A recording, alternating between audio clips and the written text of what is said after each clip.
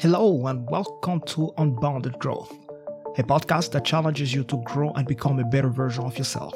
My name is Mark Allen, and together with my friend Adam, we share thoughts and ideas from the books that we read and how they enhance our personal growth and development.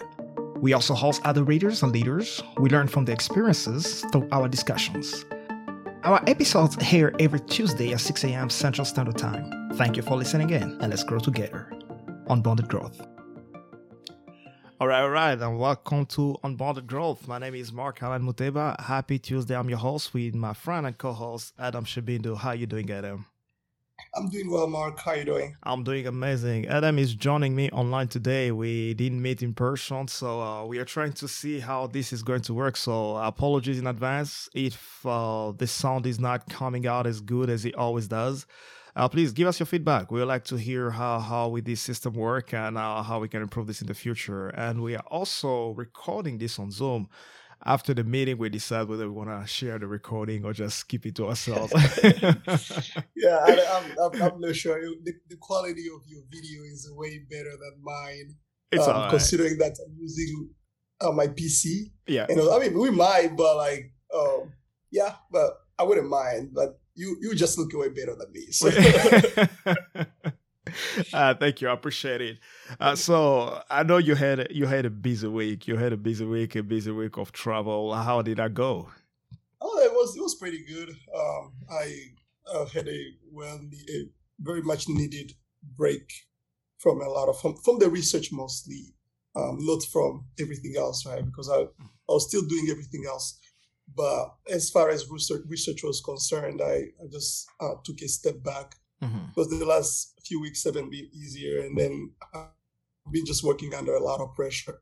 So I just took a step back to try to reset, and then I visited Chicago and a few other cities up north. Yeah, it's nicer over there. It's not 100 degrees, so it's summer. It's wait really until nice. Winter comes around. Yeah, so it's actually pretty nice over there. Yeah, but we traveled there with my brother, and it was just a lot of traveling, and we just got back. So for the past week it was pretty fun. I don't know. What about you? How did the week go? Man, it's amazing. I just want to touch on something that you mentioned that I think is important. You went on vacation from the research, but not on vacation from everything. And I think that's very crucial and very important. Most of the times we go on vacation and then we forget everything that we do. We give up on our routines. We give up on our readings. We give up on our writing. We give up on everything. It's okay to take a break every now and then, but don't take a break from life. Take a break from everything else, Yeah, that's true. Yeah, my week was great. I attended the wedding of one of my very, very good friends. I went to college with him, and we've maintained an amazing relationship. His name is Muhammad Ali, so I always teased on him. He's Indian, by the way. So I always say Muhammad Ali, the greatest. He got married last week. He's an amazing spouse, and just learning about the Arabic and Indian culture was a lot to take on. So on Friday night, Plamidi and I, we drove all the way to Houston. And, it was a lot of fun. Plamidi and I hadn't driven together for a long distance, since our honeymoon. So just doing that together brought a lot of memories. And, coming back, they literally had, I think, 2 parties, one in Houston and one down here.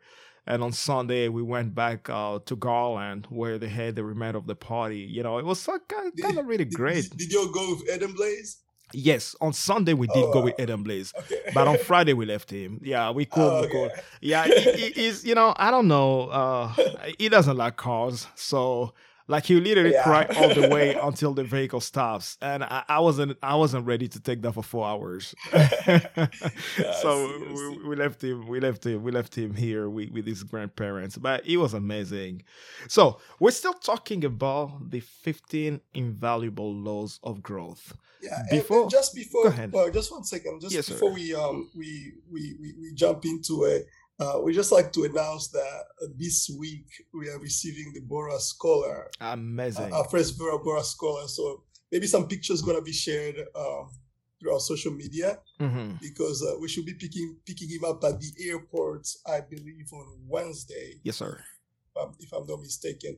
So it's exciting to finally see young man, a very talented young man, to get the opportunity to come to the United States. Yeah. And to study at one of the biggest institutions in the world, and do project and do his doctorate on a project that has the possibility also of changing the world and changing the face of medicine.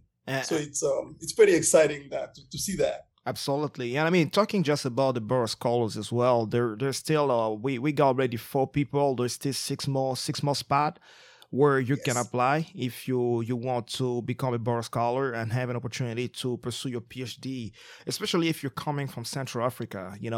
One of the things that Burroughs is trying to do, that we're trying to achieve here, is to change the face of Central Africa. So if you're out there in Central Africa and you want to grab this opportunity, do not hesitate. I mean, it's a full ride scholarship. Well, what else could you ask for? Your school is being paid for, your research is being paid for. You are being paid to learn. I mean, I'll take that all day and every day. Yeah, what I was saying before we dive into that, and I know we talk a little more about even the Burroughs camp, vacation camp that is coming in about 10 days for the second part, starting on the 18th, right? Yeah, it should be starting, I believe, tomorrow. Actually, tomorrow. Tomorrow. Yes, tomorrow. So you still have one more chance to to reach out and support a kid if you can. You can do that, and that will be amazing. I just wanted to give a shout out to Paul Ntambwe. Man, your comments on YouTube have really been encouraging, and thank you so much. I believe he's writing to us all the way from Brazil. And we know the great job that you're doing there, and the book that you're writing about teaching people how to learn languages faster. I think that's definitely one I would like to grab. I'm trying to learn Spanish in my busy schedule. I think Spanish is definitely very valuable to me, especially living in Texas. And thank you so much for your support and everything that you do out there. And thank you to all the listeners all around the world for everything, the encouragement, the support. This is episode number 10, and I cannot believe that it's been 10 weeks of faithfulness, 10 weeks that we've been together. Thank you so much for your feedback, both in public and private. Well, we appreciate it. Again, we're still in our first season. We're planning to have about 15 episodes in our first season. We take a break for about 3 weeks just to evaluate, to take a step back. The law of pausing. We want to pause. We want to reflect. We want to talk to y'all. We want to listen to your feedback. We want to know what you think about this, how we can improve, and as well as we lining up our future guests for the second part, for the second season. We start having some guests, both live and both on the podcast. We're discussing with them some books. We have a lot of surprises. We don't want to spoil them right now, but we eventually talk about them when the time will be right. And anything else that we had to announce? I know that we talked about the book. We talked about your trips update, which was a lot of fun. It was a long weekend for both of us. And then we also talk about the Burroughs updates. Now, going into the book, we try to cover maybe 4, maybe 5. I don't know. We'll see how that we go. We still have about 50 minutes here before we top the hour. And these laws, they are pretty long. So this book is actually, he wrote the same principles in 2 books. The first one was, of course, the 15 Invaluable Laws of Growth. And then he wrote a mini version of the book, which is called How Successful People Grow. The principles are the same, the lessons are the same, but it's a more condensed version of the 15 laws of growth. And last time we stopped at the 5th law. Adam. Yes, we did. We stopped at the law of consistency. Motivation gets you going. Discipline keeps you going. And today we say that we're going to start with the law of the environment. The law of environment. Growth thrives in conducive surroundings. And the subject, I like every single chapter. It starts with a quote, and the quote it gives you said the first step towards success is taken when you refuse to be captive of the environment you first find yourself in. Now, the law of environment is a tricky law. The law of environment, we must say that where you are sometimes determines how far you can grow or how much you can grow. But the twist side to it is that changing your environment alone will not change your life. Changing your environment alone will not put you in a position where you can grow and improve yourself. So, the first thing that John Maxwell talks about here in the law of environment is that if you are always at the head of your class, then you're in the wrong class. Start by being around people that push you to be better and excel. And that's very crucial and important. Environment, the people that you surround yourself with are part of the environment. As a matter of fact, there is a scientific research that has been proven that as far as 90 to 95% of our decisions are determined by the type of people we surround ourselves with. You surround yourselves with people that are very happy and very energetic, are always positive, are always looking out for the best. Guess what? You catch on that. You surround yourself with pessimists, people who are always seeing a problem in every solution. Guess what? You catch on that. So the first thing in your environment is to assess your surrounding. Yeah. Here, when he talks about the law of environment, he actually talks about a certain principle that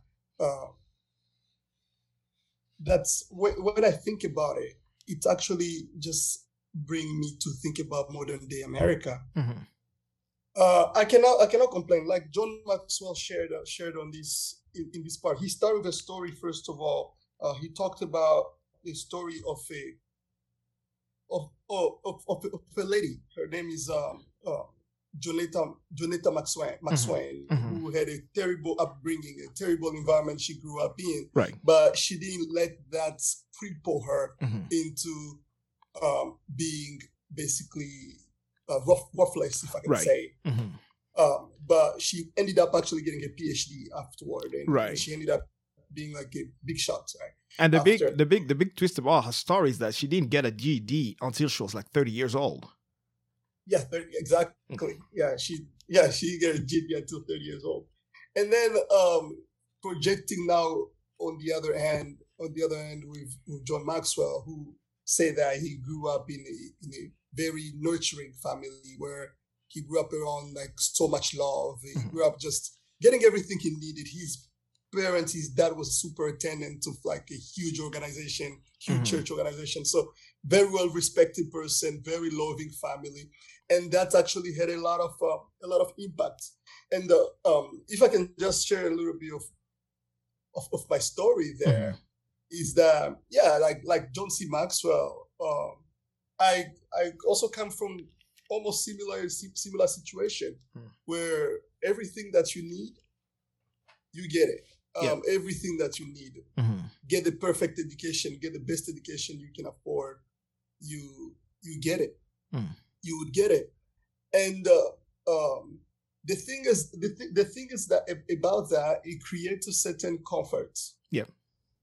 It creates a certain comfort, and that comfort most of the time is and again, this is on both the two extreme cases, Right. When you are in poverty and when you are like in the struggling and all, you get comfortable in the minimalistic way of living life, Right. and then when you are I guess quote unquote privileges, as they say, or you have the opportunity, like parents can afford your college tuition and so on, and now you get this great education. You find yourself also getting easily used to that type of environment And taking that for granted. And taking that for granted, and then that hinder growth, and that's where he actually comes down. To talk about a time of a change, time for a change. Yeah. When you realize when you realize that you have just become the 100% fruit of your environment, where in my environment nobody has ever been to college, and that's the case for a lot of places, a lot of neighborhood in America, where nobody has ever been to college in this particular neighborhood, or right. Every girl get pregnant at 15 in this neighborhood. That's the type of environment. And when John Maxwell here is talking about time for a change, he's saying like, if you're excelling in a certain area, as Mark Allen said, if you're excelling in a certain area, and you just keep on, there's no competition, and or there is no room for growth. Mhm. You're just the top, and you are leaving everybody else 10% down Right. or behind. Mhm. It's time for a change. Yep. It's time for you to actually start seeking Hmm. for different ways to grow. And you know, it's so important that you talk about the two different type of upbringing when you know growing up and how much that can affect you in so many ways, because the danger in every situation, whether you've grown in a place where you had everything that you needed or you've grown in a place where you lacked a lot, is the comfort that you find in it. You know, are you comfortable with where you are? And if you are comfortable, is the comfort allowing you to grow? Are you able to grow in your comfort? And so John Maxwell shares a few steps to actually grow, move out of that in assessing your environment. The first thing he talks about here, he said that we need to assess our environment. Assessing your environment is that does the current environment you're in promote your growth? You know, if you're in a job that no longer helps you to reach your potential, then it's time to move. One story I want to share is the story of my young brother, Zefoze. He was working for a great organization in Eastern Congo, and I value that organization. I value their CEO and even the work that they're doing, you know, raising leaders for the next generation. But to some extent, that all the work he was doing and everything he was doing, it hit a point where he was no longer growing at his full capacity. We're talking about personal growth and development. We're talking about leadership growth. We're talking about salary growth. We're talking about the comfort. And I remember one time I was talking to him, and he told me, Mark, during Mark Alan, I've been living in Goma. I was born in Goma. I was raised in Goma. I went to school outside of Goma, came back to Goma to get my first job. I think I'm getting too comfortable with this city that it's no longer allowing me to grow. So Zev started seeking out opportunities outside of Goma and everywhere he could get so that he can at least expand on his leadership, expand on his personal growth. He went all the way. Thank God he got a job in Kinshasa in Western Congo. He told me it's challenging for me to be here. It's challenging to deal with the traffic every morning. He says I have to be up in the morning at 4 a.m. If I was in Goma, I'll be up 3 hours after 4 a.m. I'll be up at 7 a.m. and still be on time at work. And moving to a different city, moving to a place where he's not familiar, is not comfortable, has allowed him to grow to a certain extent, because he told me that now I wake up at 4 a.m. every morning. I have a whole routine set up. I know when my breakfast needs to be ready. I know when I need to do my prayers, to do my reading, to do my thinking, to do my planning before going to work. And the time of transit, the time that I'm taking to get to work, allows me to listen to podcasts, to listen to preachings, to allows me to grow every day. And he said, I could not have found this if I stayed in my comfort in Goma. So it's very important to assess your current environment. The first step to change, to growth, is change. Until you accept to change, you won't grow. And maybe for you, it may not just be necessarily changing your city or changing your job or changing whatever. Sometimes it's even just changing the way you do things, the way you approach things, the way you learn, the way you devote yourself to your work. Now, the question that we want to ask you today is: does your current environment promote your growth, or does it hinder your growth? And the second one John Maxwell talks about here is change yourself and change your environment. Yeah, it becomes very important to change yourself and to change your environment. Yeah. John Maxwell put a few things down when he talks about assessing your environment. He actually kind of like just pick on a little bit on the law of intentionality, which in this case here, that I feel like kind of when it comes to the principles of growth, the law of intentionality, this is just kind of my own, I guess, deduction from reading the entire book and reading it over again. Is just the law of intentionality tends to be the covers it most all. important law, Like, yeah, because in it every covers single chapter, everything. it comes back. Yeah, Mm. because when you are not intentional, when you are not doing things by choice, Mm. because change or growth, in this case, because growth is often associated with change, Mhm. but change, which in this case is can be associated with growth, Mhm. goes with a choice. Mhm. It goes with I decide to change. I'm not just sitting around and wait for change to happen to me. And I that wanna almost be never happens. Yeah, absolutely. Mm. I wanna be the one who is actually putting the action Mm. into the change. And in that case, he's talking about assessing, doing an assessment of your environment. Right. Look at people around you to try to see, like try to. It's now. There's one thing that's I think in this one I think I read it in I believe in the book Asking Powerful Questions, Mhm. where he's talking about the idea of judging. Mm. Yeah, he said that we tend to we tend to naturally just judge people by just looking at them. Yep. That's everybody does it. Now, Mm. I will bring this question in your environment. When you look around people around you, what type of judgments can you have on them directly? I'm not talking about stereotypes. I'm not talking about negative effect that other people put on that group of people specifically. Mm-hmm. What are your judgments Mm.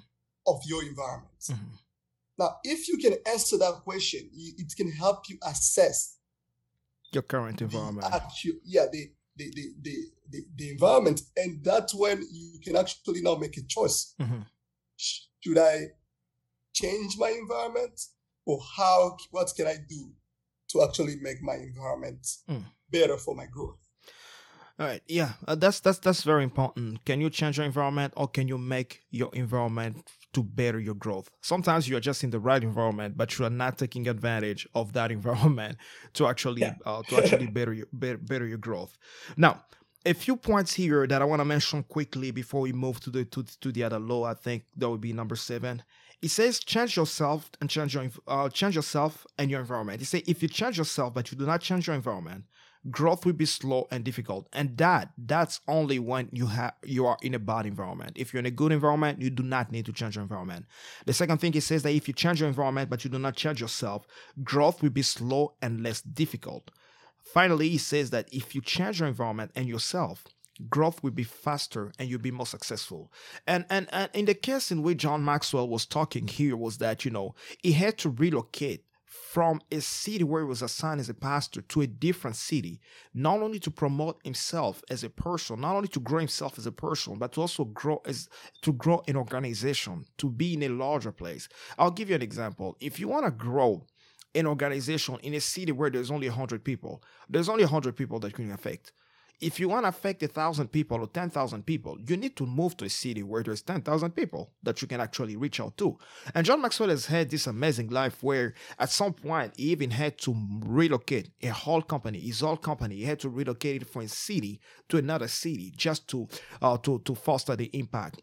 I was finishing up the book of T.D. Jakes, Soar, where I think we talked about this, where it talks about the importance of learning how to launch a business in a place where it works.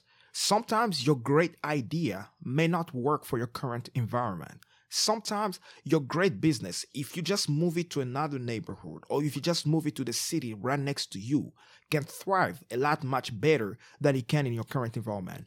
The third thing, which I believe it relates to people personally, is change whom you spend time with. We cannot overemphasize that. And I think we've talked about this when we talked about the 12 pillars. We talked about this when we talked about the art of influence. We talked about this when we talked about Eat That Frog. Change whom you spend your time with. The reason why that's so crucial and so important is because who you spend your time with directly affect the way you think. And what you think, the reality with your thought is that your thought crystallizes into action. And your action dictates your life. You start pausing some action, you start making some choices, and eventually all those actions and everything that you do will start dictating the type of life that you have. So you want to change today? Start spending time with people that will actually help you to grow and become better. Adam? Yes. Here there's a point that John C. Maxwell talks about, and I believe he's just talking about some research that was done at Harvard in this case, by David McClan. He said that according to research by social psychologist Dr. David McClan of Harvard, the people with whom you habitually associate are called your reference group. This is a very strong use of vocabulary here. The people which you associate to, they are called your reference group.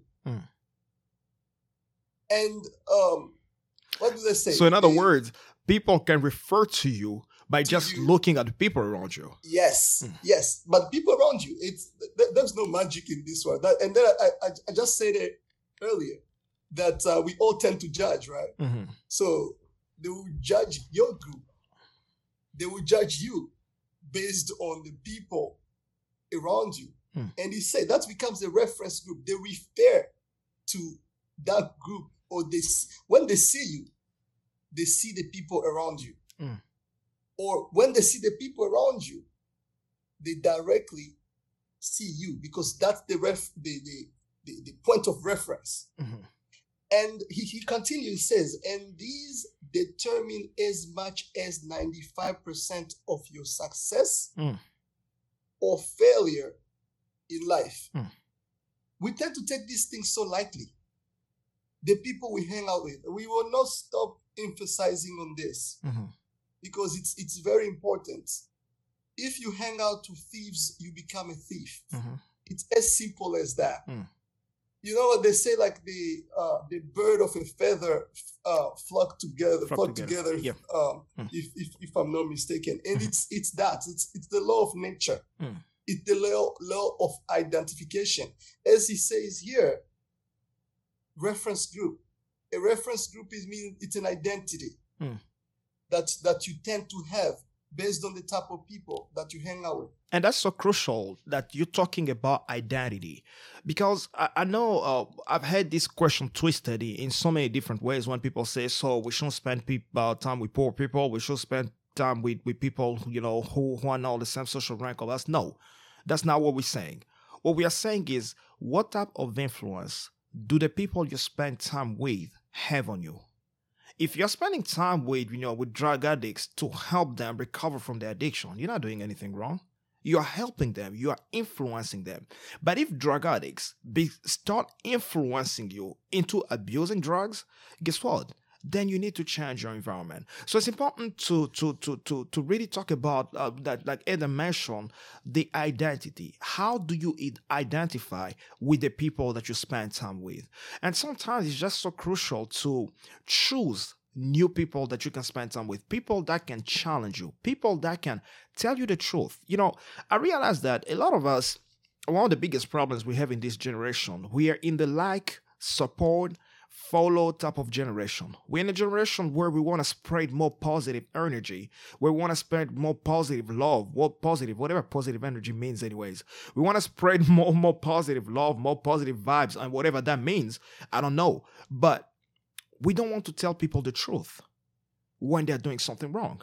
And you want to find yourself in an environment where people are afraid to express themselves to you. People are afraid to tell you, hey, Adam, what you're doing is not right. Adam, what you said last time was not right. Adam, what you did in this city or to that person, to that man, the way you talked to that man was not right. Not only people who are cheering on you and supporting on you, but also people that can support you by telling you the truth. The next point that John Maxwell makes here is change yourself in the new environment. He has a few questions here that I think I'll just brush over them and ask them as we go. He said, when you get into a new environment, ask yourself, what are the strengths of the people around me? What are they learning now? What do I need from them right now? And whom have they met? What have they read that I need to read? And who have they met that I need to meet? Because sometimes one encounter can change your life completely. So try to network as much as you can. Try to reach out to people as much as you can and spread love. Don't be the type of person who says, well, I cannot talk to this person on the street. I cannot reach that person because of their skin color or their beliefs or whatever they're in. At some point, I think Adam and I had this discussion where we both realized, I think Adam was sharing with me the experience. I was like, man, I realized one thing. I cannot change anybody. When he was still talking about his relationship and things of that nature, I was like, yeah, I think that's a very valuable lesson, because we don't have the power to change people. People change because they choose to change. We can influence them into changing, but you cannot change anybody without their approval. At some point, they have to give, unless you coerce your force on them and they fake it until they make it. But be careful about the type of people that you spend time with, but also assess what are the people reading, who have they met, what are the type of the things that they spend their time on. Yeah, in these 4 points here, when you say change yourself in your new environment, one thing that I would take as a quick example is the transition from coming to a French-speaking country to America, which is an English-speaking country, where the culture is completely different, the lifestyle is different. In general, just things are completely very different. One of the things that people struggle with a lot in this country is the fact that I came from a French-speaking country.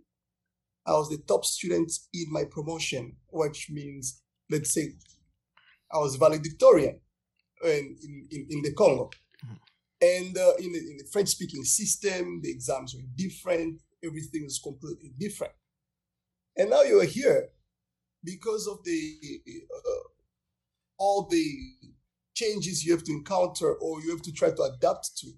You are used to a certain way of thinking. You are used to a certain way of doing things. And probably you were excelling in your previous environment just because you were already just number one and everybody else is 10% down.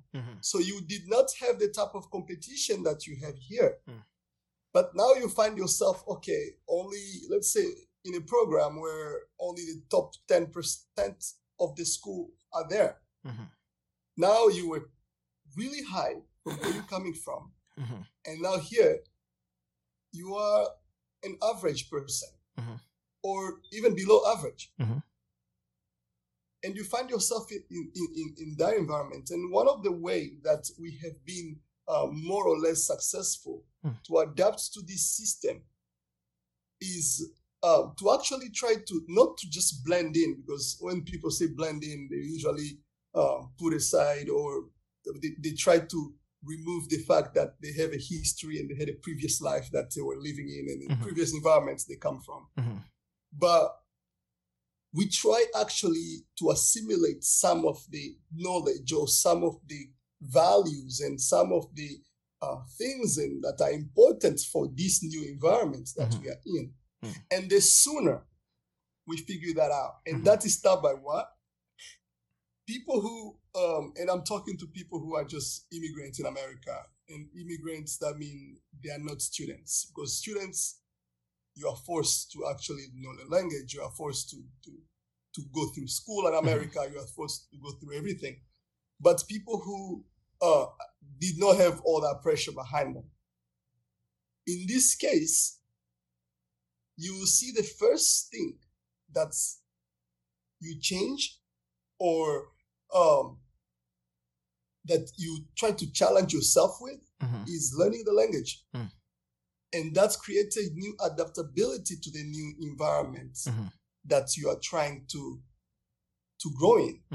And it just starts from there. You change, you start speaking the language better. You assimilate some of the cultures. I mean, you start celebrating Thanksgiving and get a turkey and so on. And slowly but surely, you're now able to adapt into this new environment. And after you've adapted into the new environment, because you've set your priorities, right? I want to learn the language. I want to get a better education in America. Mm-hmm. This is a new environment. I don't live based off of history, Mm-hmm. because I've seen so many immigrants in America telling you that, yeah, like, man, like today, I used to be rich. Hmm. Actually, it's a saying, and this is something, especially within the Congolese community, that I've kind of just trying to push against. Mm-hmm. You see that all, like not all, like nearly most parents, Mm-hmm. Immigrant parents, and by immigrant parents, I'm talking mostly about Congolese, and I think most other immigrants, it's also the same thing. Mm-hmm. They will go with the mentality telling their kids that, well, I had to leave. I mean, I used to be rich. I used to make good money. I used to have a very good life, but I had to leave all of that because of you, or I had to come to America and be miserable, Mm-hmm. so I can give my family a better life, which is not a bad concept per se. Mm-hmm. But what I'm also claiming is that you don't have to be in America and live a miserable life. Mm-hmm. You can be coming from where you came from, regardless of your age in this case. You can be coming from where you came from and come to this country and make an impact, make a difference, and not putting the pressure on the kids to feel like, oh yeah, if we are not doing better, or if to do better is a good thing. Right. But if anything, they have no right to even make mistakes in life, because they just live under this constant pressure in the pressure cooker to produce successful results. And I've talked to a lot of immigrants, kids from immigrants. Even when parents have had kids here, they still struggle with that concept, because sometimes I think it's a cultural thing. It's also at the same time a generational thing, the way people in the past perceive things. But I think the takeaway here is whenever you get yourself in a new environment, assess your environment, learn your environment, learn the culture of the people, learn the language of the people. And that is not only regarding immigration, that also goes as far as regarding jobs, regarding, new cities, regarding a new business. Even in new businesses, if you launch yourself into a new business, learn the language of the business.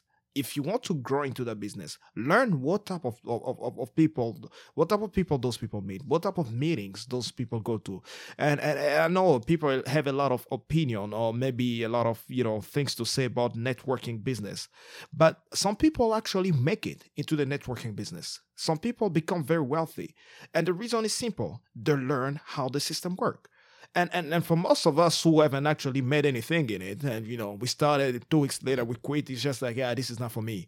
It's because we want something quick. We want something that will be solved tomorrow, and that most of the times doesn't work.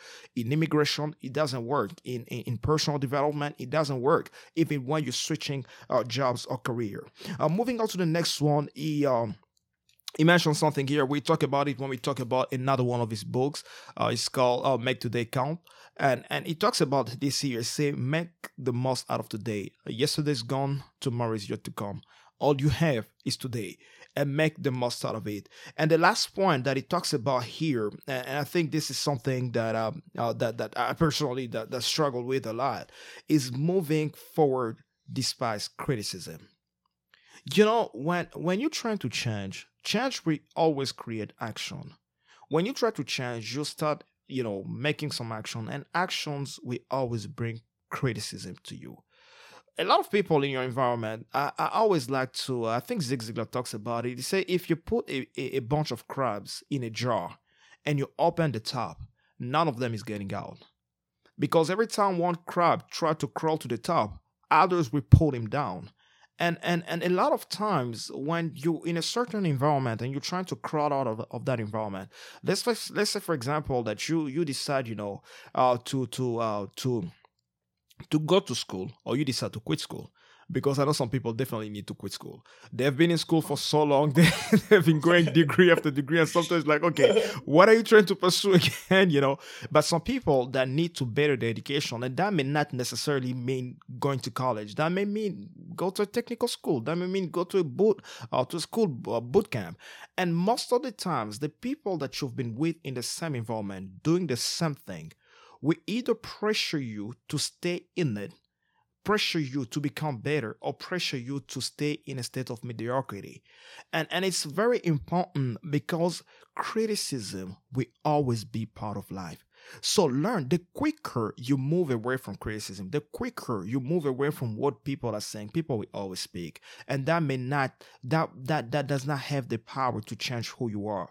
If people today start calling me names, it doesn't change who I am. So don't let the criticism of people, your parents, your family, or whoever it may be that is bringing positive criticism is great. And all of us need it. But people who are criticizing you in order to discourage you, sometimes you just learn to treat it as market noise. If you've never been to Africa, one of those, I think there's one of them in Grand Prairie. I forgot what they call it. There's this open market system in Grand Prairie where you pretty much come and buy stuff at will. And if you've never been to a place like that, market noise, in the north, there's a lot of market. Everybody's trying to sell something. Thieves are trying to steal. Mothers are trying to make a living. Officers are trying to do their job. And there's a lot of noise. And sometimes you need to go past that noise to reach your point and to reach to wherever you want to be. One point John Maxwell mentions here, which I think is very crucial and important, they say, if you don't try to create the future you want, you must endure the future you get. And if you don't have a plan for your life, guess what? You're going to fall into somebody else's plan. That's what Jim Rohn used to say. And guess what they planned for you? Not much. So learn to move past the noise and continue to make a plan for your life. Adam, anything before we move on to the law of design? Yeah, it is very important because people always criticize. That is something that you, when it comes to leadership, when it comes to personal development, and sometimes the people who are criticizing, they are so important people in your life. So when I talk about people criticizing, I'm not just talking about your neighbors or somebody outside or somebody online. I'm talking about your father, your dad telling you that, you probably won't make it. That is not worth it. It's not worth the while. Or just discouraging you in as many ways as they can. And that can come within around your place. So you have to actually be able to overcome those type of things and have a purpose, have a vision, have a goal. There is something actually that he had mentioned even earlier in the book where he's talking about when he was, I think it was the point number 2, that's like change yourself and your environment. He was talking about that you have to create the right air to breathe in. You have to answer the question, what keeps me alive? What purpose? What's the purpose? So one of the things that will help you here rise above the noise and the critics is the purpose you have. Yep, that's very important. So if that critics or if that noise, it's something that's going to help in your overall process or in the overall growth, then it becomes something that's, I guess, the English-speaking people call constructive criticism. And that is a very important part of growth because that is also called feedback. And that's crucial that you mentioned about constructive criticism. And I think we talk about that a little later when he talks about attitude. How do you respond to what is being said to you? Because here's the reality. Some people may criticize you just to really discourage you. But sometimes in the critics that people have, there may be some truth. And one of my mentors, he always told me, when criticism is brought to you, this is what I want you to do. Listen to it. And check, do a personal evaluation. What this person is saying, is it true? Yeah, if it's true, simply because it's coming from that person doesn't make it false or doesn't make true. Is what the person is saying true? If what the person is saying true, the second question is, am I aware of it? if you're aware that, okay, this person is saying, for example, that Mark, you speak too much. Okay, I'm already aware that I speak too much. Yes, I'm aware of it. Am I aware of it? Yes, I'm working on it. Then I shouldn't bother with it. If I'm not aware of it, then the person is making me aware of something that I've never thought about. But if the person is just bringing a criticism just for the sake of it, then you can ignore it. But never just reject all the criticism just for the sake of it when the person who's criticizing you may actually be making a very positive and important. Thank you so much, Adam, for sharing that. The next law here it talks about is the law of design, and I think this should be law number 8, 7 or 8, Adam. 8, right? This is 8, law number 8, the law of design. The way I put my note, I had it like S4. I was like, nah, this can be 4. The law of design. The law of design: to maximize your growth, you need to develop strategies. If you don't, Jim Rohn used to say, and I think I quoted this a minute ago, if you don't design your own life plan, chances are that you will fall in someone else's plan. And guess what? They may have planned for you. Not much. It's important to live your life by design. I like to share an experience that I started doing a few years ago. I started waking up in the morning, my routine of journaling and just writing down things. And I used to call that time, it was about 10 to 15 minutes. Every morning, I used to call it a life by design. What I used to do within those 15 minutes, I asked myself 3 or 4 questions. If money was not a problem, if time was not a problem, if skills were not a problem, and if location was not a problem, how would I like to live my life? And I'll start writing. I'll let my imagination go. I will think about everything that I could imagine. This podcast was a fruit of that time, the life by design. I said to myself, well, one day I'd like to do A, B, C, D, A, B, C, D. And over the years, a few things kept on coming back. Things like public speaking, things like leadership, things like, helping people and things of that nature. And eventually, I started seeing those stuff coming in my life. Now, I want to be very careful about what I say here.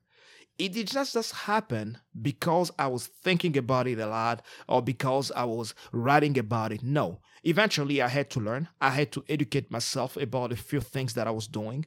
I had to learn a few industry. I had to learn coding. I had to go to college. I had to encourage things. But the reality is that everything started with a desire. Everything started with my thoughts, the way my thoughts were being controlled, because the way you think eventually pours down in the way you act. You think in a certain way, eventually you start acting that way. And of course, you need to educate yourself. Today people are talking about the law of attraction. And I think there's a lot of misconception about the law of attraction. I think we talked about it when we talked about the art of influence. They say, well, claim it, you're attractive, think about it, you're attractive. It doesn't work. It doesn't always work that way. You need sometimes to change. You need to adapt. You need to learn. And the people who have made it to a certain level, the people who are doing the things that they want to do and maybe telling you about this, sometimes will not tell you the struggle that they went through to get to where they are. So things like that would be, but it all starts with the way you design your life. Yes. This to me again, I'm a little bit biased also about this law. I'm an engineer by training. Yep.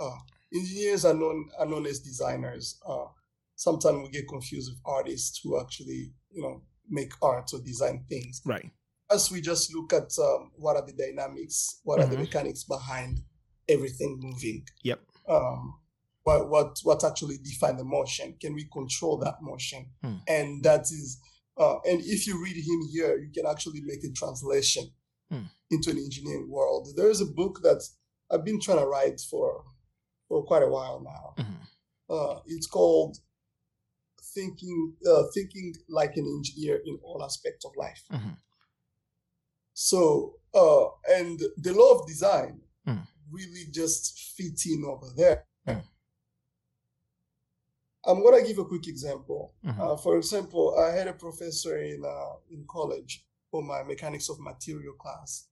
And he was telling us about basically there's something called the stress and strain curve. And on a stress and strain curve, it has a growth get a certain point, it reaches a plateau where you can, regardless of any amount of force that you can increase or you can add your strain, your material gonna, regardless of zero forces added, your material keep on getting strained.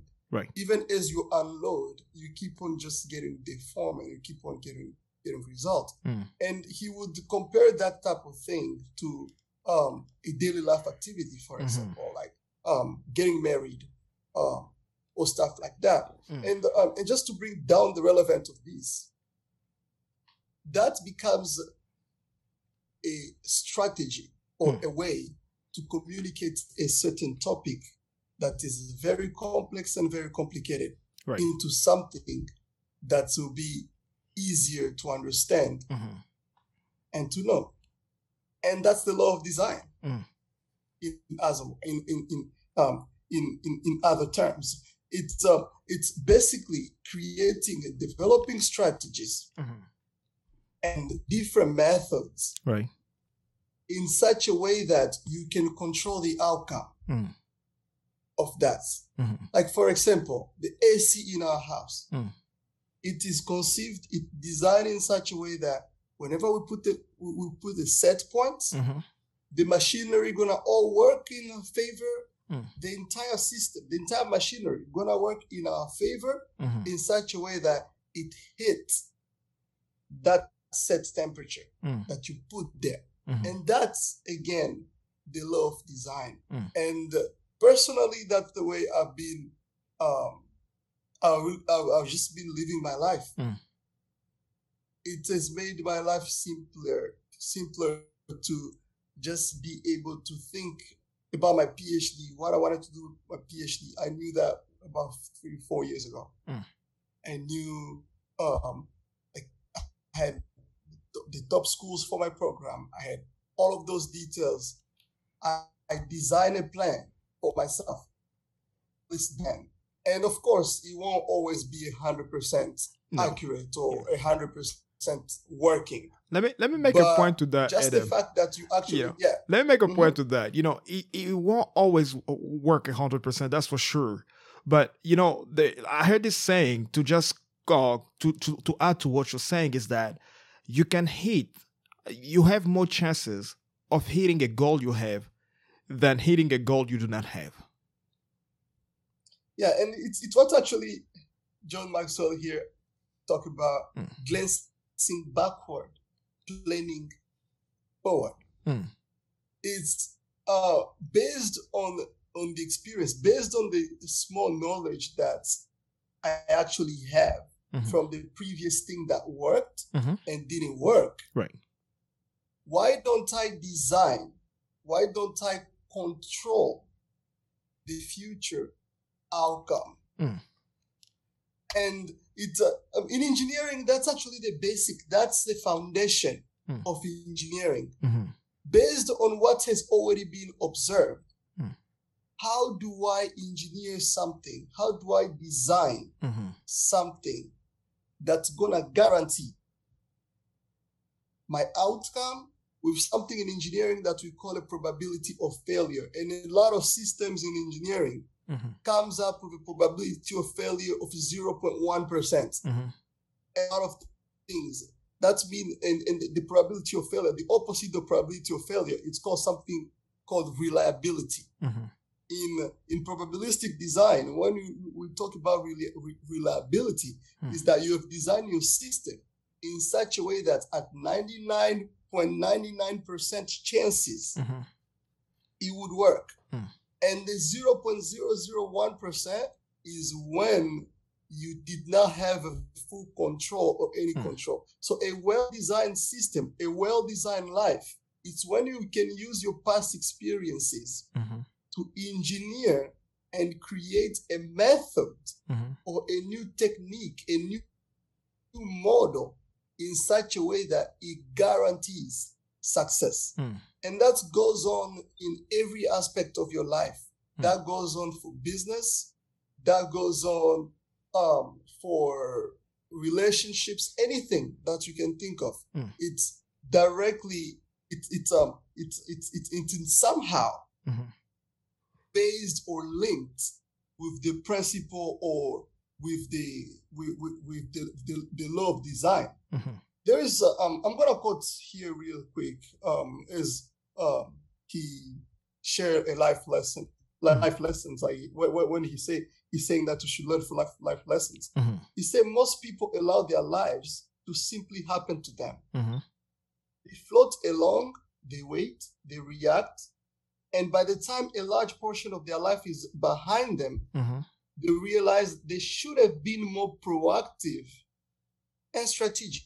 Mm. And that's again what I just said. Making a sneak peek, looking in the back, Mm-hmm. looking at okay, what all has happened this year so far. Mm. And based on that, can I design a reliable plan Mm-hmm. or a reliable system Mm. for my growth that's going to actually guarantee Mm. to the 99.99% chances of success. And talking about that, life is definitely a lot more complicated than engineering. there's no, if there's one single formula. One thing I like about engineering, also my background training is also in engineering. One thing I like about engineering is precision. Precision to an extent where 1 + 1 is 1 + 1. There's no way you can go besides that. Life is, on the other hand, is like a philosophy. There are certain things that you can apply to 100% and may not work for you, and apply other principles. There's always those outliers. That's why, as Adam is saying, using your past experiences, what has worked, what continually works, and which comes to another point which is very important, even in engineering. The reason why engineers are able to design system in such a way is because they are educated about it. They've done their research, they've collected the data, they know exactly how those things work, and which brings to an important point in our personal lives, is learning to educate ourselves about ourselves. Learning to educate yourself, for example, about what motivates you, what makes you sing, what makes you cry, what drives you, where are your passions. And sometimes, some people have the grace to discover that I've seen people who knew what they wanted to do with their lives when they're 5 years old. They were 5 years old, they say, yes, when I grow up, I want to be ABCD. And 30 years later, they are doing what they dreamt about when they're 5 years old. I cannot tell you how many times my dream switched from the time I was 5 years old to the time I was 26 or 27. Even after college, I still hadn't decided completely if I wanted to be an engineer for life. And today I figured out I definitely want to have the engineering knowledge, but I don't know if I want to do this for the rest of my life. I don't know if I want to be 65 and still be programming. I don't know if I want to do that.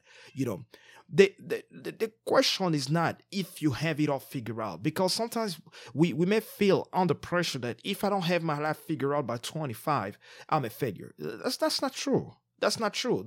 Someone like General Sanders, he had his life figured out at 65, created chicken, whatever it's called, And I know it's KFC. Not KFC.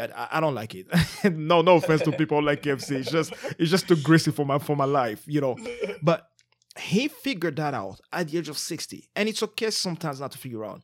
What is not okay is not trying. What is not okay is saying that because I haven't figured out my life by the age of 25, then I'm just going to let my life happen to me. No, you can start today by planning your tomorrow. Let's start today by saying, okay, this is what I want to do tomorrow. I want to do A, B, C, D tomorrow. You don't need to think about what you're going to do next week. You don't need to think about what you're going to do next year. Think about what you can do tomorrow. And eventually when you get tomorrow, you think about Thursday, you think about Saturday, you think about Sunday. And that's how you start planning. When I started using a personal agenda to plan my days, I couldn't plan past 4 hours. I could only see the next 4 hours. But today, I was laughing at it with Plamedi last week. We were planning a dinner with a couple last month. And we're planning the dinner like a month in advance. And Plamedi was telling me, man, this couple that mentors, I say, this couple literally needs to have a calendar in front of them before making any appointment.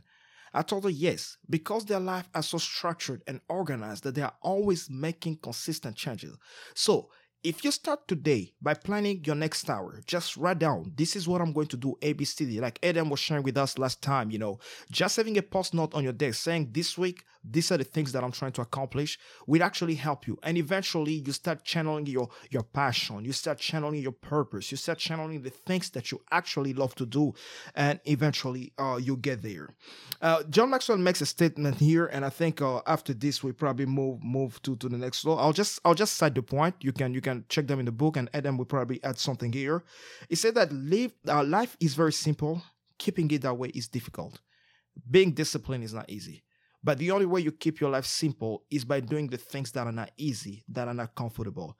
The second thing, it says that designing your life is more important than designing your careers. One of the quotes here that I think I've read it from another one of his book is that most of us spend more time planning our vacations than we do spend time planning our lives. If we just invested enough time to plan the things that we love, like vacation, like, playing with kids, like all things of that nature, as if we just spend enough time of that, as well as enough time planning our lives and the things that we would like to do, actually doing some soul search, understanding what drives us, our motivation, we could actually achieve much more than we would if we do not plan it. The other thing that John Maxwell says here, life is not a dress rehearsal. You only live once, but if you work it right, once is enough. The two other points that he makes in this law here. And just go ahead. before we pass from there, there's actually a quote that I would like to read when he says that life is not a rehearsal. He said, there is no warm up for life. Yep. You get one shot at it. No dress rehearsal. Yet, that's the way many people seem to be treating it. Each of us goes on stage cold with no preparation, and we have to figure it out as we go along. That can be messy. We fail. We make mistakes. But we still need to give it our best from the very start. I'm going quick, just a quick. It's not really an anecdote, but it's just a quick experience. I took a very advanced class in fluid mechanics in college. It was by one of the top fluid dynamists actually in the world. His name is Dr. Hussein. Dr. Hussein. He's at Texas Tech University. Dr. Hussein gave us an exam. He gave us 3 hours for an exam that would normally take 10 hours to do. He gave us only 3. So we were already prepared, because one of those fluid equations to derive it's like 16-page long. So you can imagine that we need 16 page to be writing actually for 16 page. And at the end, so we started taking the exam, and of course we were challenged. We tried to fit everything. And that was just, we have 4 more questions to go. So you try to fit everything in 3 hours, and you actually need 10 hours to solve the exam. And the day he's correcting the exam, and we are all complaining about it. We're telling him that this is not fair. He told us this. Imagine you are on a spacecraft. You are going out of space. You are the chief engineer on that spacecraft. And now they just told you that we are losing pressure. Losing pressure means that the spacecraft is going to drop in the free fall from whatever place it is. Now think about it. Are you going to tell them that, okay, I need 10 hours instead of 3 hours? Are you going to find a solution to get that going, to create that, so that's to solve that problem, and with the shortest notice possible? So that is that in this case here is that we don't get to warm up, we don't get to prepare. We just have to take it as it comes and move with it forward. Absolutely, and I think that's very important. And it's amazing what type of creativity the brain can come up with when we are under pressure. And and exercising ourselves to put ourselves under pressure naturally is important. Like put some pressure on yourself before life start putting pressure on you. The last two things that he mentions here, and I know we already crossed the top of the hour. We get into one more law, and then we let you go for today. One more thing he mentions here is that in planning, multiply everything by 2. Make sure that you always plan for unexpected. Don't make plans for for just what you have. Don't If you have something to complete in an hour, give it 2 hours. And especially when it comes to growth and personal development, even when it comes to leadership, it's important to plan in advance, because a lot of things take more time than than we think. The last thing he talks about here, and I think we talk about it a little bit more in the future, is develop a strategy and depend on a system. Because our lives, and I think we talked about it last time, by the time we are 30, we are no longer using our brain as much as we do between the age of 0 to 25, 26 age.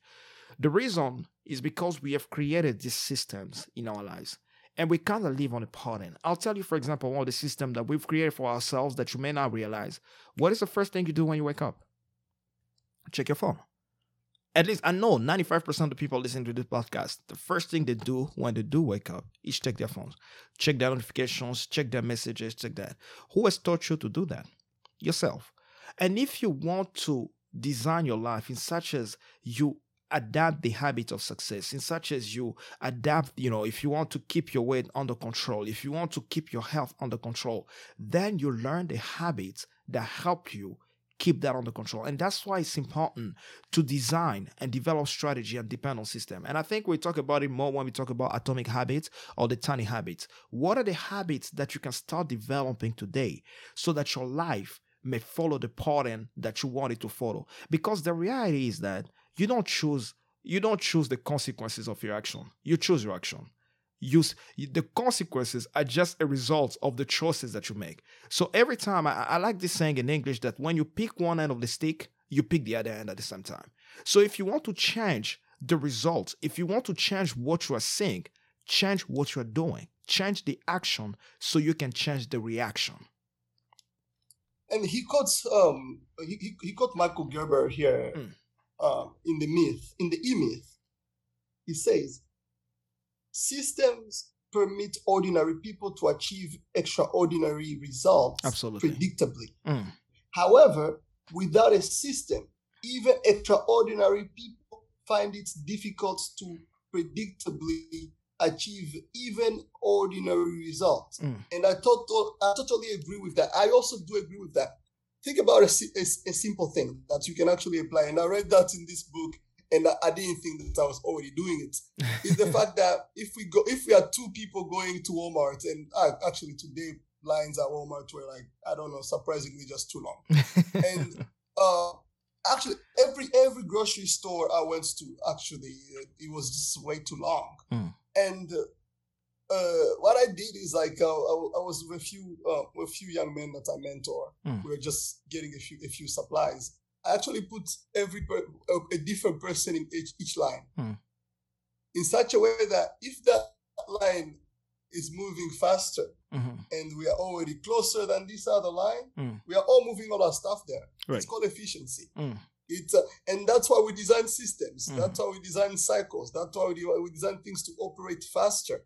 Why? Because having just one thing that we try to think that is going to produce all the solutions we want is different than having 10 things combined together in a network to produce results. Absolutely. And creating a system is probably the best thing that ever happened to the world. Systems are the best things that ever happened to the world. And I mean, I was just saying that, that goes along the way that of efficiency. It says a lot about delegation. It says a lot about what are the things that you can do to help you work faster, work better, and do the things that you need to do. Even like when we talk about reading a book a week, you need to create a system around that in order for you to achieve that. Now, the last law we're going to talk about today, and we try maybe in the next episode or the next 2 episodes to finish up this book. I know there's a lot more books that we wanna talk about, but we're not in a hurry. We're going slowly and making sure that we learn all the lessons that we can learn from here. Now, this law is an interesting one. The law of pain. Here's the reality: growth is painful. When Adam Blaze was born, the doctors, that's one of the benefits I like about this country. I've never had any kids outside of this country, so I don't know how it works, how well it works in other countries. But the doctors usually they give you a lot of heads up, and today we have Dr. Google that will tell you a lot. Why is my kids crying at 2:32 in the morning? Google, someone will tell you something about it. But the doctor actually gave us a lot of information, and there's one thing they gave us some heads up when we went for his fourth week appointment. They told us between week 6 and week 8, kids go through this thing is called growth spurt. It's like their body grows a lot more between week 6 and week 8 than it does between week 1 and week 4. I don't know how it happens. Their organs grow, their belly grow, they start eating more, they start doing certain things. And because of that, kids become fussy because it's painful. It's not something that their body enjoys. So they'll be fussy, they'll cry a lot, and we experienced that. And they told us it happened, I think, twice, and then between week 12 and something again. And even when they grow up a little older, when they become teenagers, there's a lot of changes that happen when you go from 11 to 12. For men, your voice start deepening, you start growing some beards. For women, you start growing braids, you start having periods and things of that nature. And that change is usually not very comfortable. And that's what change is: the law of pain. Learning to embrace pain. Pain, John Maxwell says that it helps us face who we are. When you go through a painful experience, sometimes it pushes you to question a lot of the things that you do, a lot of things that you've always done, a lot of things that you believe that, I'm good with this, I know how to do this. But when you go through a painful experience, sometimes it helps you sit back and think, maybe I'm not as good as I think I am. Maybe I'm not, maybe I still have some more things to learn. And pain usually comes through bad experiences. And John Maxwell says a few things about bad experiences. He said that bad experiences, there are a few things he said he learned about bad experiences. And Adam, I don't know if before we jump to that, did you have anything to say in between the introduction and the bad experiences that John Maxwell talks about? Yeah, and in this case here, and just kind of to push, he talked about something called pain unimaginable, something that you cannot really experience. And he's talking about the story of Cheryl. Cheryl, who was the wife of the pilots, one of the pilots in 9/11. Yes. Who was leading the plane in 9/11, and how she kissed her husband goodbye in the morning. Yeah. And then just to hear that she would never see him again, and that he had exploded in an airplane, and he would never even get a body to bury. So, and the transformation, how she used that pain now to actually bring a message of hope and to use that to go change the world. And to just and as you were already talking about bad experiences, he said here in our quote, he said, "I've never known anyone who said I have problems." But I've known many who have admitted that their greatest gains came out of in problems. the middle of their pain. And John Maxwell, it's something that I usually call taking the ridiculous and transform it into the sublime. That's very, very, very crucial, Adam, that you mentioned that. One of my favorite scripture as a Christian in the Bible, I love Romans 8:28, and I think this has helped me a lot to take life easy, to look at life on the positive side of things whenever experiences are painful. Apostle Paul says to the Romans that we know that all things work together for good, and I always choose to look at my painful and bad experience as things that are cooperating and working together to actually do me good. And a lot of times, so a lot of times you don't see it right away. A lot of times you go through a bad experience, you don't see the value of that of that bad experience right away. But if you keep your perspective, if you keep a good attitude, a positive attitude, you eventually start learning the lesson from that bad experience. I like to tell people that there are no bad days. There are good days and there are great days. That's the way I choose to look at life. A bad experience to me is a good day. A great experience to me is a great day. And John Maxwell says a few things about bad experiences. The first one is that everybody has them. And there's a quote he makes here that's actually I thought was funny that I'd like to share. He said, I try to take one day at a time. But lately, several days have been attacking me at once. And I don't know if you've ever been in a situation where it's like, man, I used to make this joke in college where people are like, hey, Mark, so you in engineering school? I was like, yeah, I'm in engineering school. And say, you love it? I say, love. I say, are you good with math? I'm like, I don't think I'm great with math, but I love math. Say, oh, that's good. That's a good start. But I'll always tell them the twist of the story is that math doesn't love me back. But that doesn't matter, as long as I love my math, I can do it. So sometimes days do not come at you the way you expect them, and sometimes they may even change your attitude. I remember when Dad went to be with the Lord, I was challenged. I don't think I anticipated the pain and the challenge that I could be going through. For losing him to I'll say losing him to the Lord, but I never thought I'd anticipate that. And sometimes I'll talk to Plamidi and I'll react in a way that was not appropriate. And I want to make an important point here. Do not allow your pain or your bad experience become a reason to change who you are. And I remember so many times I caught myself maybe not talking to Plamidi right, or maybe being aggravated about little things. And I told her, I was like, man, I realize what this pain is doing to me. But I want you to talk to me every time you see me doing something wrong. And I want everybody around me to hold me at the same standard. It's part of experience. It's painful. It's so painful that in all honesty, sometimes I still find myself crying about it today. But I do not want that experience to make me a person that I'm not. The second thing that John Maxwell says about bad experience is that nobody likes them. I can promise you that. I'm one of them. Do you enjoy bad experiences? If you do, then I hope you can start planning on them. But I know most of us do not want to have a bad experience, a flat tire, a crash in the plane, or losing money, or things of that nature, being stolen, someone breaking your house. Nobody anticipates that. And this third thing it talks about bad experiences, that few people make bad experience into positive experience. And this is what I was saying about earlier. I choose to have good days and great days. I refuse to have bad days because I know even bad days are just good days in disguise.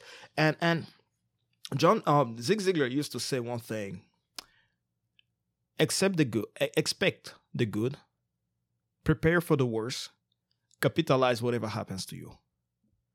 Expect the good, prepare for the worst, but whatever happens to you, learn to capitalize on it. Yeah, and just in that point, when he says like if few people make bad experiences positive experiences, in this case, he's trying to separate he's trying to remove the correlation that people have put on bad experiences and negativity. That's a good point. Not just not just because something bad happened to you that thing is actually negative. Something we have to actually put in mind constantly. I love that. And all the time. That's profound. And we shouldn't be taking things. We shouldn't be taking it personal. I think like for anybody who has actually learned anything about Buddhism, where Buddhism is talking about the universality of suffering. Going through life painless. Yeah, painless. Like we all suffer.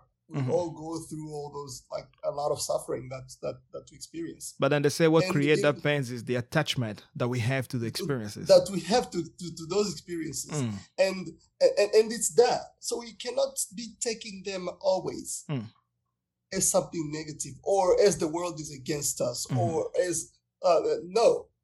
We have to be finding positivity in those bad experiences. That's the only way we actually grow, and it's the only way we actually become successful. All right. An example. Go ahead. Yeah, just to wrap this up, you cannot change the past. You cannot change that experience that has already happened. And even if you dwell on it, even if you cry as much as you can cry, it won't change that. Yep. But something he says, success in life comes not, in his quoting Warren G. Lester, he says success in life comes not from holding a good hand, but in playing a poor hand well. When life gives you lemon, make lemonade out of it. That's one of my favorite that's quotes. As simple as it is. That's actually a classic quote in America. That's definitely one of my favorite ones. It's always easy to say until really life hands you lemons and you try to make lemonade out of it. So don't wait until it happens before you start doing it. It's the best time to do it is now. Now I'll end up with just citing up the points that he talks about here about how to turn your pain into gain. He said life is not the way it's supposed to be. It is the way it is. The way you cope up with it is what makes the difference. And John Maxwell here is quoting Virginia Satir. Life, it is what it is. It's the way you deal with it that makes the difference. And John Maxwell also says that to a large degree in life, you get what you expect. Not always, but most of the time. So why would you always accept the worst? Expect the worst. So that again goes into developing a positive stand, developing a positive attitude, always expecting the best. Prepare for the worst, but always expect the best. The second thing he talks about turning your pain into gain is embracing and developing your creativity. How do you, and that the quote that Adam just talked about here, life has handed you lemons. Use your creativity about using those lemons to turn them into a lemonade. A lot of great sellers books out there were actually written out of the pain and experiences of some people, the things that they went through and decided, you know what, I can write about this, and this can actually be a story that can encourage someone in the future. One time I remember I was talking to a friend of mine. I think it was Zeph that I was talking to, my young brother, Zeph Jose. I was talking to him. And we had gone through something. I think in Nairobi, we had gone through a lot of struggle. And at the end of it, when I moved here and he finished up his degree, I was like, man, this experience has taught us so much that we can actually write books about it, and just choosing to always look alive in a positive way. The third, fourth, and fifth point. The third point, it talks about embracing the value of bad experiences. What can you learn from your bad experience? I know someone is probably saying they're nothing. Yeah, there's probably a lesson that you can learn from your bad experience. The fourth one he talks about is say, make good changes after learning from bad experiences. Your choices always lead to either a pain of discipline or a pain of regret. The choices you make today will decide whether tomorrow you're going to say, okay, I'm going through the pain of going to the gym and accomplishing and achieving what I want to achieve, or I'm going through the pain of not going to the gym and being the way that I do not want to be. And the last one, which I think is one of the most important one, and we'll probably talk about it when we talk about Brian Tracy's book, No Excuses. It says, take responsibility. Take responsibility. I love what Adam says. A bad experience does not have to be a negative experience. It can be bad all it wants. Life happens to us, and sometimes we do not choose the things that happen to us. But what is your responsibility? You may not have any responsibility at all regarding what has happened to you. Someone came and robbed you, you probably don't have any responsibility. Someone came and killed a loved one, you probably don't have any responsibility over that. But you know what responsibility you have over? Is your attitude, is your response. How are you going to respond to that? Are you going to take vengeance? Are you going to forgive? Are you going to love them more? Are you going to do something more positive regarding that? So, regardless of what it is that you are going through, regardless of what has happened to you, are you taking responsibility? Or are you saying, the world is going to the end and I don't want to deal with any of this? It's somebody's fault. It's my parents' fault, is the government fault, is the IRS fault. It's always the IRS fault. Are you blaming someone or are you taking full responsibility for what you're going through? Adam? Yes. So you have to be actually able. One of the things that he actually even mentioned here in that is say a bend in the road is not the end of the road unless you fail to make the turn. Mm-hmm. And it's very important when you are making good changes after learning from bad experiences. Is that just because there seems to be a dead end over there, or in America, since the roads are always under construction, just because there's especially in Texas. Telling you that part is under construction, it doesn't mean there's no detour.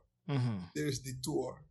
Just find the detour and you reach your destination. Absolutely. And I think that's what I have for the end. Absolutely. And I think that's what we are going to leave you with today. Remember one thing, regardless of what has happened to you, regardless of what is happening to you right now, are you taking responsibility over your attitude? And if you had responsibility over what happened, are you accepting your responsibility? And what are you learning from these bad experiences? What are you learning from your bad decisions? What are you learning from your bad choices? What are you learning from everything that has happened to you? Take that. Take your loss with you, but don't dwell on it. Take your pain with you, but don't dwell on it, regardless of what has happened to you. And some of this pain are so painful that sometimes it's hard to explain when you haven't been through it. But the reality is that if you cannot change it today, there's one thing you have control over, you. There's something you have control over, it's your experience. There's something you have control over, it's your attitude. There's something you have control over, it's your response and your reaction. It's with that we'll be leaving you today, ladies and gentlemen. Thank you again for having stuck with us here for another hour and a half for this podcasting, Unbounded Growth. As always, if you have any questions, do not hesitate to email us at info@theunboundedgrowth.com. Again, our email is info@theunboundedgrowth.com. We are also on Instagram. Follow us on Instagram if you are on there to stay up to date with all our notifications. We are on YouTube. If you are listening to us on YouTube, do not forget to click the subscribe button and turn on the notification bell to always keep up with all our notifications. And of course, if you are listening to us on any of the podcasting platform, Apple Podcasts, Google Podcasts, Stitcher, Amazon Music, or whatever you're listening to us on, let us know. Write to us. Tell us where you're listening to us from, what you're learning from us. We definitely love to hear from you. Again, remember, this is our first season. We run up to 15 episodes, and after that, we take a little break for about 3 weeks, and we get into the second episode. We appreciate and always value your feedback. Thank you so much for joining us. Have a wonderful remainder of your week, and as always, God bless you.